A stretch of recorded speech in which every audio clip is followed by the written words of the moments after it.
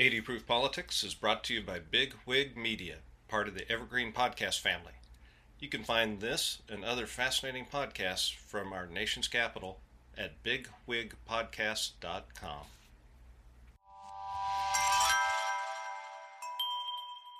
So when I got to the Ways and Means Committee and Wilbur Mills was chairman, and it was like a breath of fresh air. Yeah, is that right? Because Wilbur Mills treated every member, Republican or Democrat, with respect. I mean, I remember the first time that I walked into Mills's office in the Capitol, and there was a long table, and he was sitting at the end of it, and the door to the room was on the other end. So when I walked in and I saw him sitting there, I thought I was having an audience with God.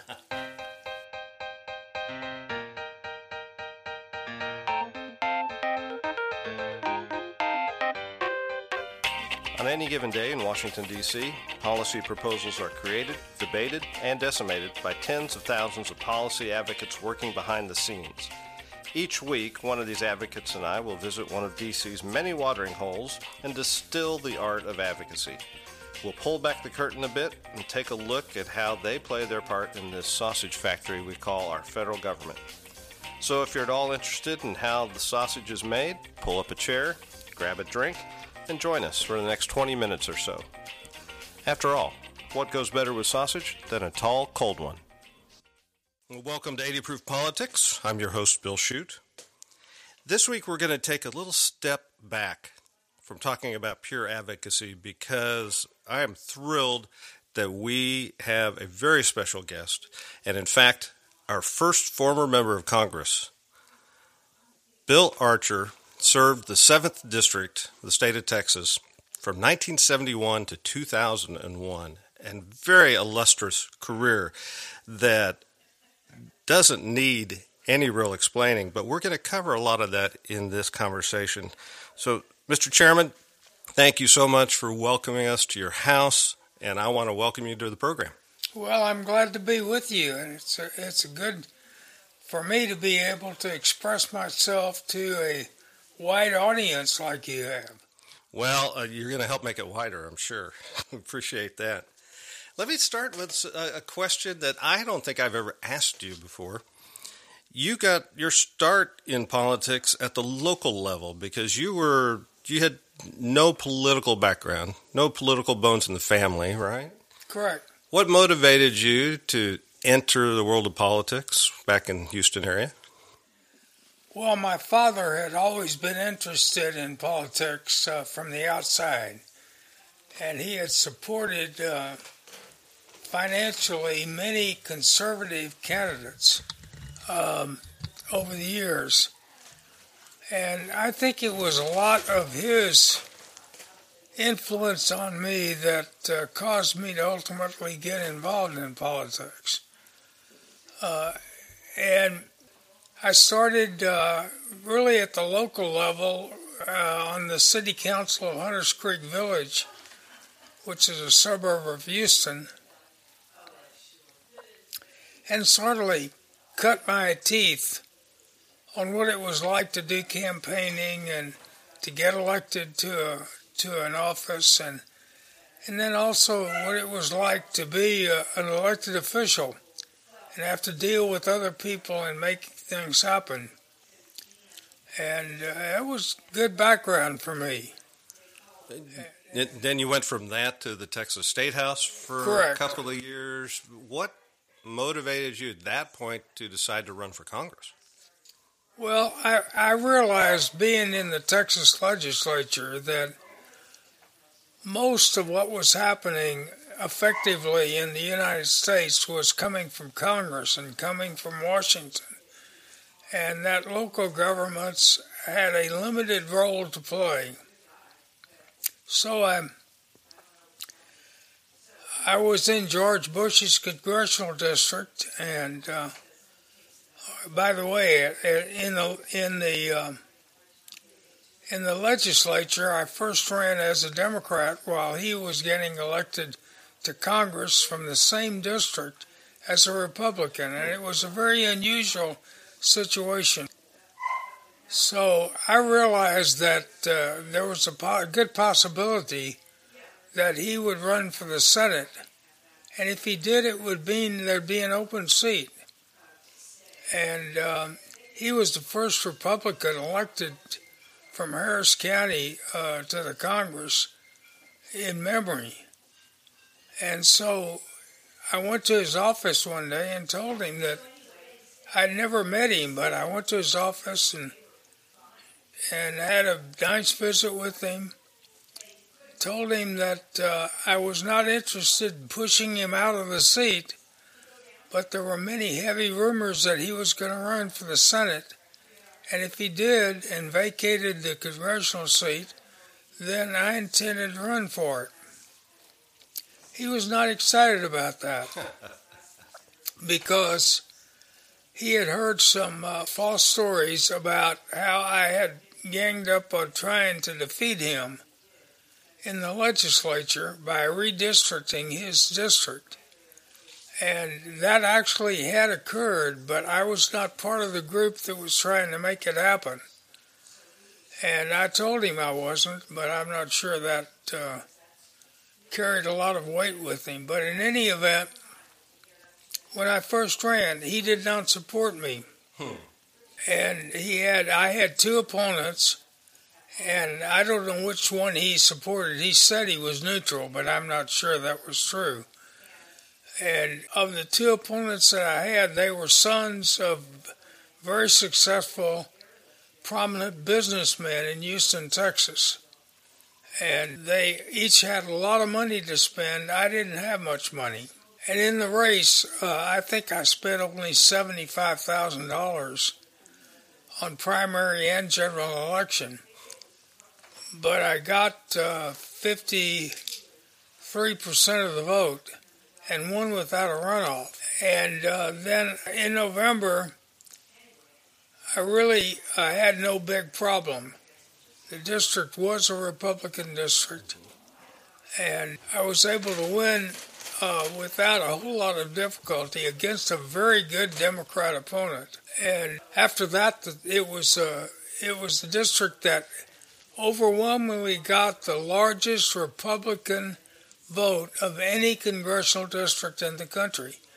And in every one of my succeeding races, that was what I got. So that was a very good place for me to be. You mentioned that you had switched parties. You started as a Democrat. When did you make that switch? While you were in the State House? Yes. I made that switch in October of 1967. That had to be a fascinating time to be in Texas politics because I'm thinking of John Connally and, of course, George Bush, as you mentioned, and then John Tower coming along. It really was the first entree of elected Republicans in a state that had been top to bottom Democrat-controlled for generations.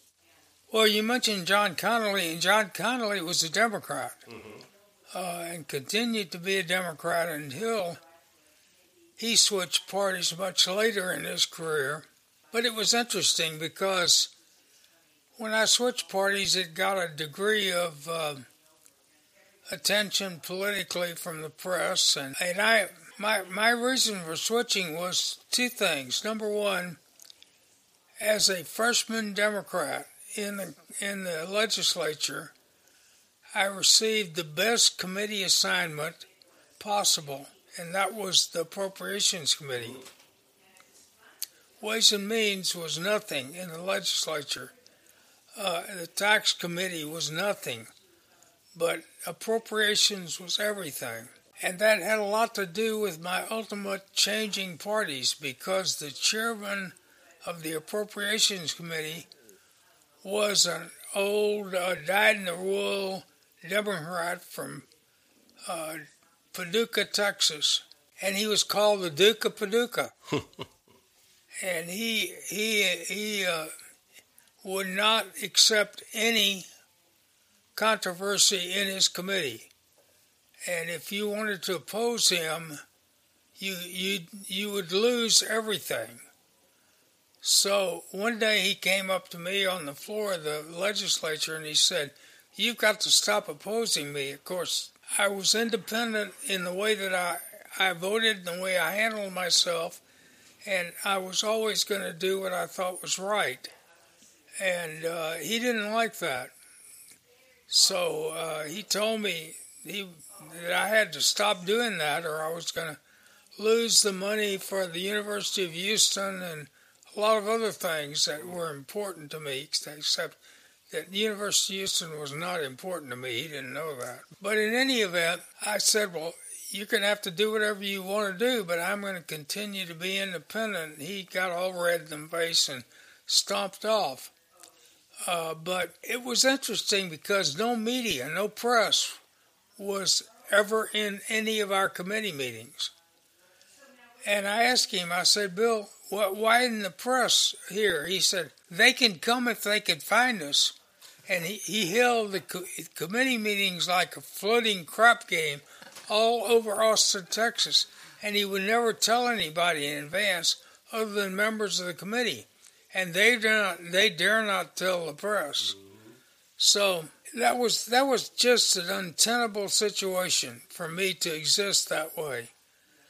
And in addition, of course, we had Hubert Humphrey making all the policies out of Washington from the Democrats, and that was intolerable to me.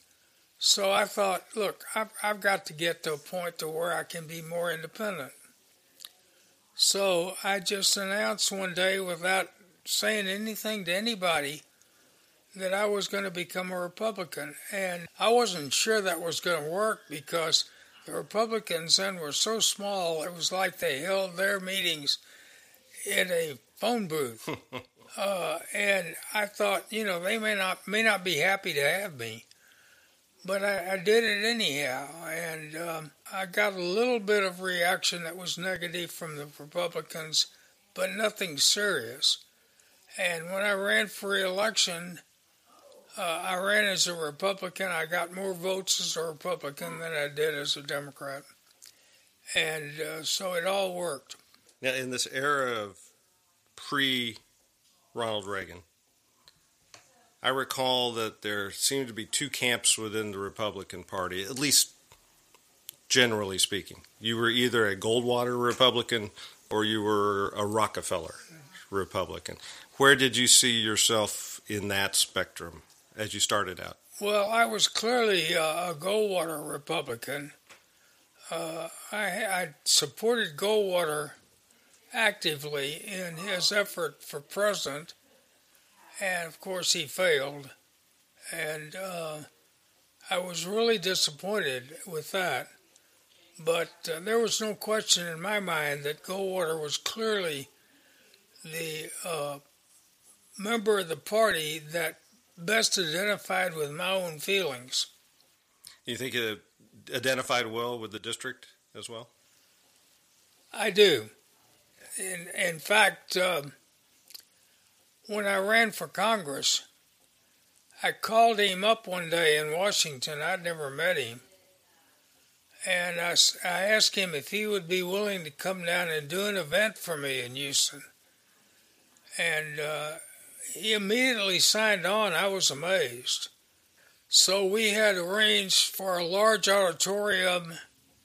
And the day he was to come, he called and he said, I'm sorry, but we're going to have a Senate meeting tonight that's going to go on for a while, and I can't make my commercial flight. And so I said, well, let me see what I can do. So we arranged for a private plane for him to fly into Houston, which would let him leave later. And he flew into Hobby Airport, and I remember standing out there and watching the plane land, and he was at the controls. He actually piloted the plane into Houston, and so we took him to the event, and I remember introducing him as a man for all seasons, along with many other things. But he had not been to Houston in over 3 or 4 years. So he was a big draw for me. Oh, I'm sure. Now you've gotten yourself elected to Congress. Do you remember your first impressions when you made the move up here? Well, I don't really remember much about that. I know that being brand new, I wondered how I could work and what I could do effectively. And first thing I had to do was to get an office, and I was fortunate enough to be able to move into Bush's old office. But it was in a really bad location. It was on the 6th floor of the Longworth building. But I also had the question, what kind of staff am I going to have? And I had the problem of having to be able to have a staff that would make both sides of the party comfortable with me back in Houston. And people paid attention to who your staff was. And so I got some Reagan people, and I got some people who were more mainstream and went to work, and it all worked fairly well. I had the entire Jewish community in my congressional district, so I made a point of figuring out how I could be popular with them, and I worked very hard with that. I went to the Jewish Community Center frequently, and I got actively involved in Russian Jewry, where you had Jews who wanted to get out of Russia and were prevented from doing so. I was going to ask if that was the top priority for that community. I think it maybe was. I know I became very active and took advantage of it. So that worked out very well for me, and I got an awful lot of people out of the Soviet Union because I was actively interested in that, who were not Jewish. In fact, one man came to my office one day and he said, "I just have to really thank you for getting a member of my community out of the Soviet Union." He said, "I want you to know you are the sign of the cross." And very soon after I was elected, there was a delegation of congressmen who were invited to come to the Communist Soviet Union and as their guests. It was the first group that had ever been invited. Some way I got included in that.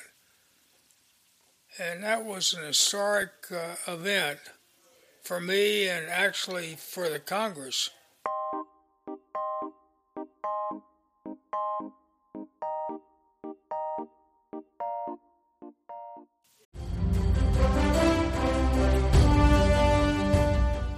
This is Peter. And this is Tom. We want to tell you guys a little bit about our podcast. Tom and I met in college, became best friends, and then teachers almost 20 years ago. Sometimes school just does not allow us to elaborate on the topics that we find interesting, like the real shark attacks that inspired the movie Jaws, or the real historical context to Indiana Jones artifacts. Where does cereal come from? Or are zombies real? Does Ben Franklin really deserve to be on a $100 bill? On our podcast, just like in our class, there are no stupid questions. Just two friends having a lighthearted conversation about history, pop culture, and the context of current events. Listen to History Teachers Talking Podcast from Evergreen Network, anywhere you get your podcasts.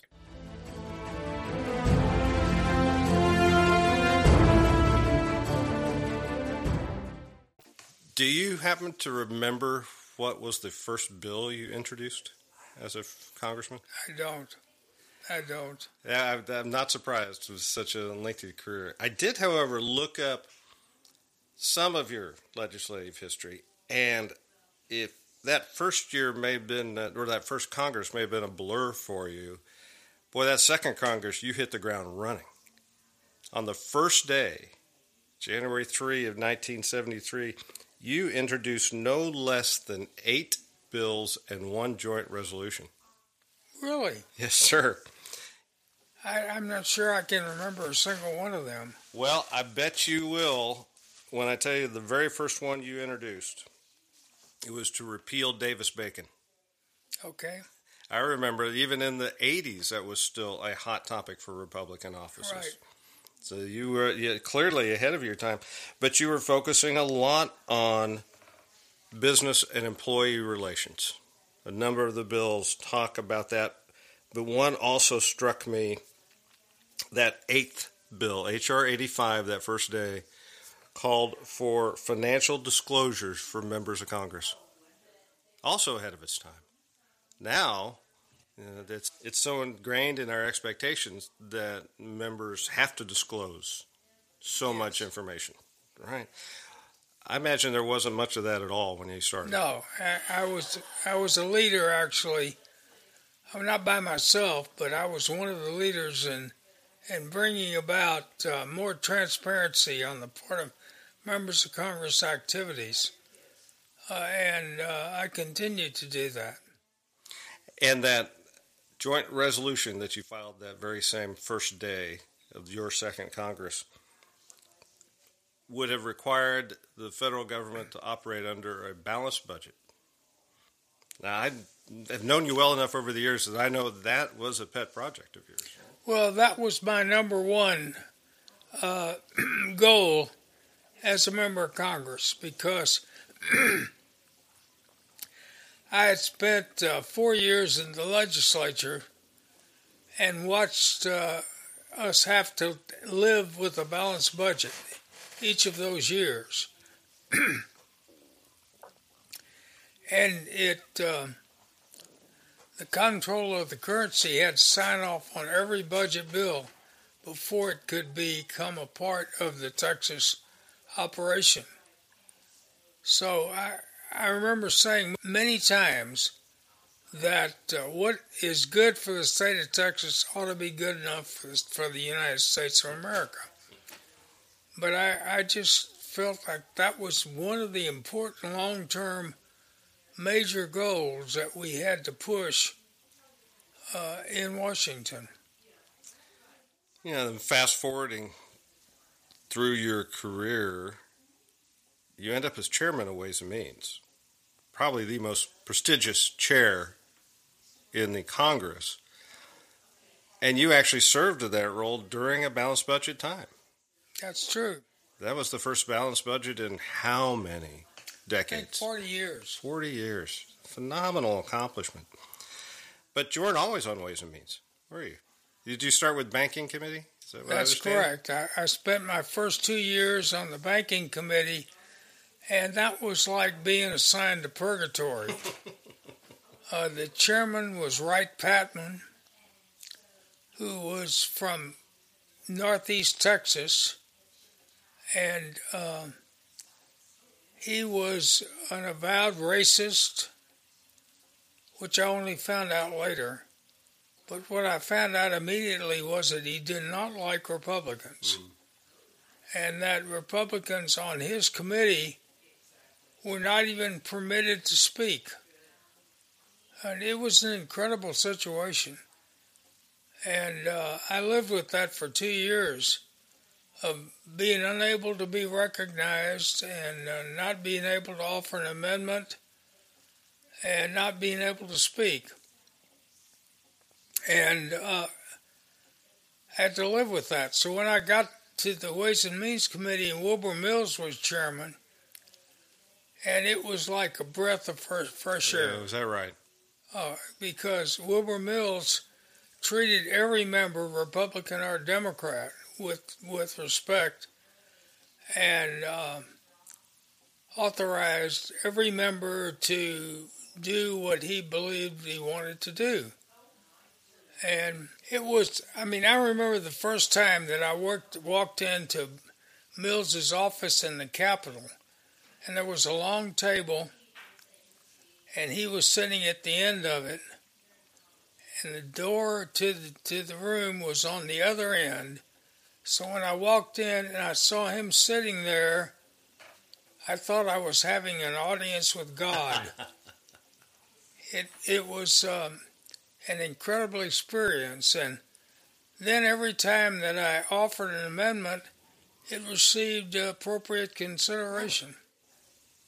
That had to be a tough committee seat to get though. How exactly did you make it to Ways and Means after only 2 years? It was extremely difficult.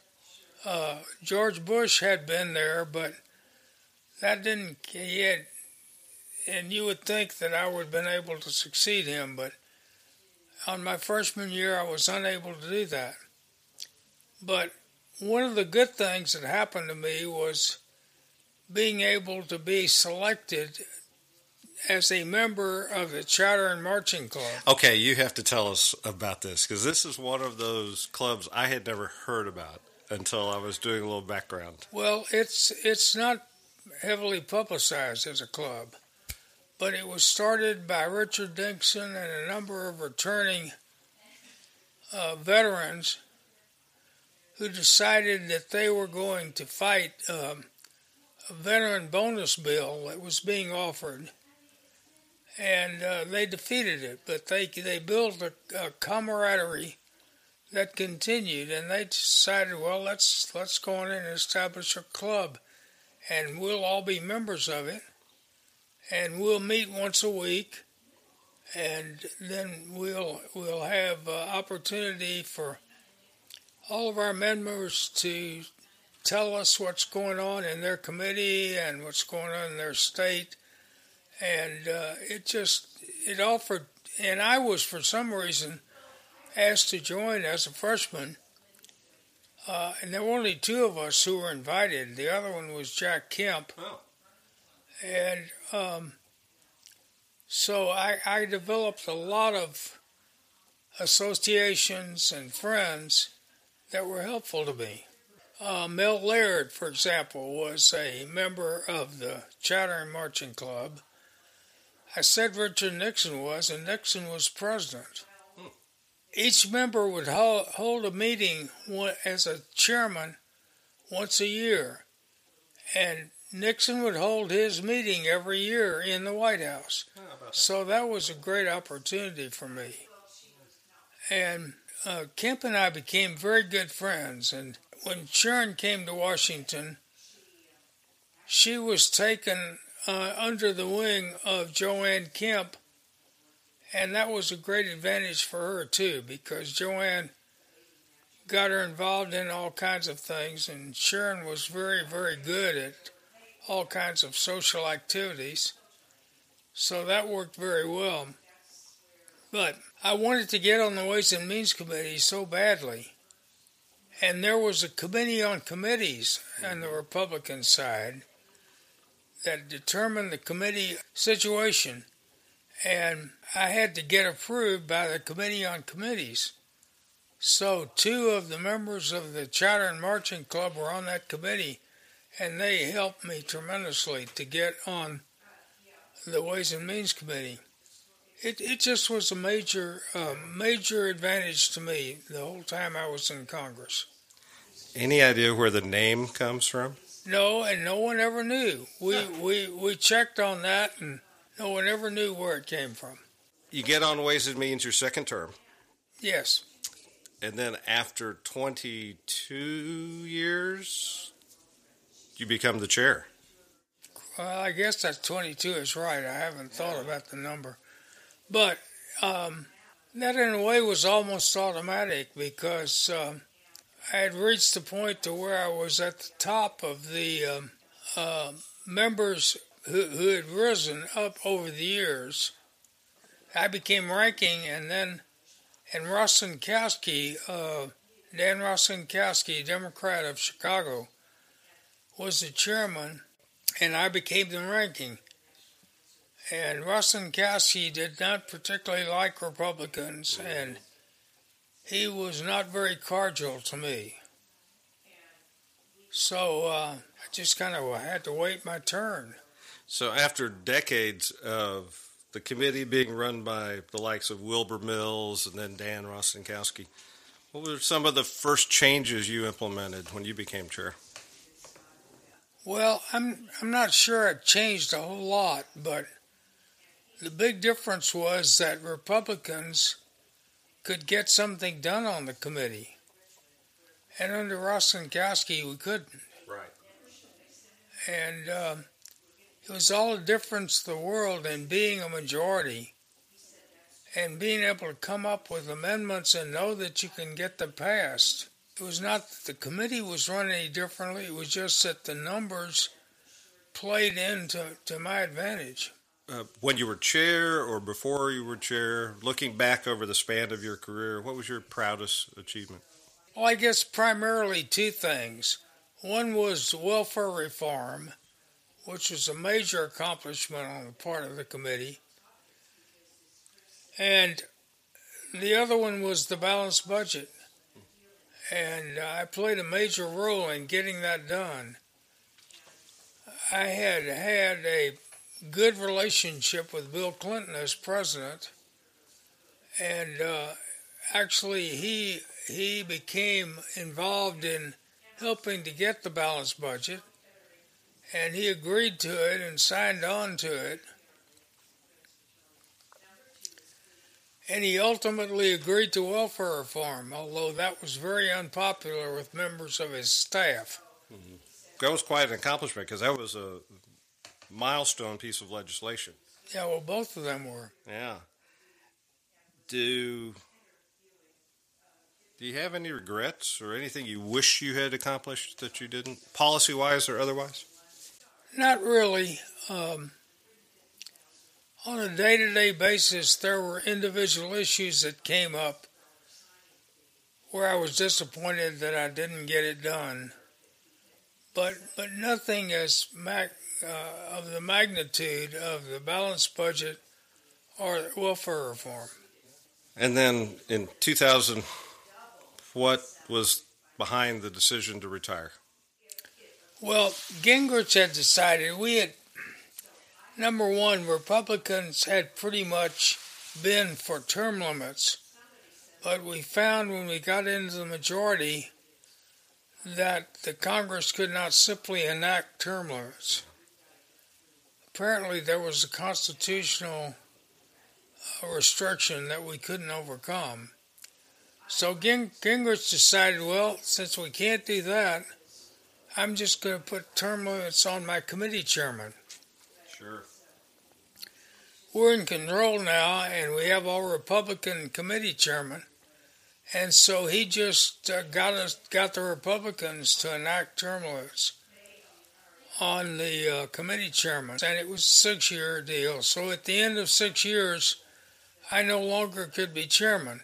Now, what was happening with other committees was frequently the Republican chairman, who could no longer become chairman of his committee, simply went to another committee and became chairman. Mm-hmm. But for me, no other committee could rise to the stature of the Ways and Means Committee, and I wasn't interested in taking chairmanship of another committee. So I was 72 years old, and it was time for me to leave anyhow. Okay. Looking back at your freshman session in Congress versus the year you retired and what you see today, how much has Congress changed, in your opinion, and how? Well, today the division between Democrats and Republicans is significant. It's major. Whereas when I was in Congress, I worked very happily with members of the other side on a lot of issues. And that doesn't happen today. There may be a few issues where you can get a Republican and Democrat to agree, but there are not very many. And I've heard that actually many Democrats will not even talk to a Republican, but they see the Republicans as enemies. And that's what I've been told anyhow. I remember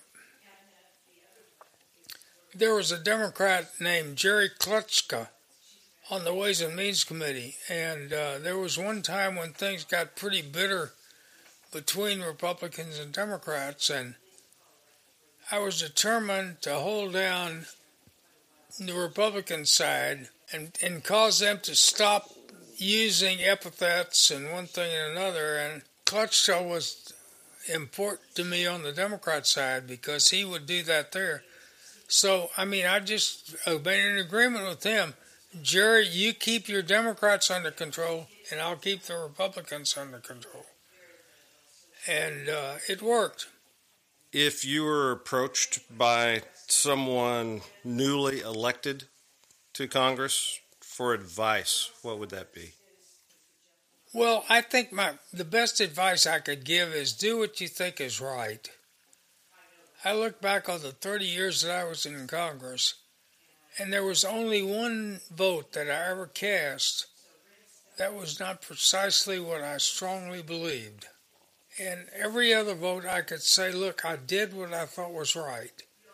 And I told the people of my district what I was going to do and explained to them why I was going to do it. And apparently that all worked. What was the vote? Well, I'd rather not even think about it today. All right. Fair enough. All right. Well, Mr. Chairman, it's been a real honor and always a pleasure to chat with you. Again, thank you for letting us into your home to have this conversation today, and I wish you all the best. Thank you. Thank you. We're happy to have you here. Thank you. And thank you all for listening. We'll see you next time. Did that use up your 30 minutes? If you've got a story you'd like to tell, or you have a recommendation of someone who would make a great guest on 80 Proof Politics, email us at 80proofpolitics@gmail.com. That's 80proofpolitics@gmail.com. Did you know virtually all vessels traveling in the U.S. have to be American built, owned, and crewed? That's thanks to the Jones Act, which is the bedrock of the American maritime industry. On the American Maritime Podcast, we cover the topics that matter most to the 650,000 men and women of American maritime, while also being accessible for the average listener to learn about this industry. Every episode features a new guest, including congressional leaders, senior military officials, leading policy analysts, and other experts. Come aboard and listen wherever you get your podcasts, or watch on the American Maritime Partnership's YouTube channel.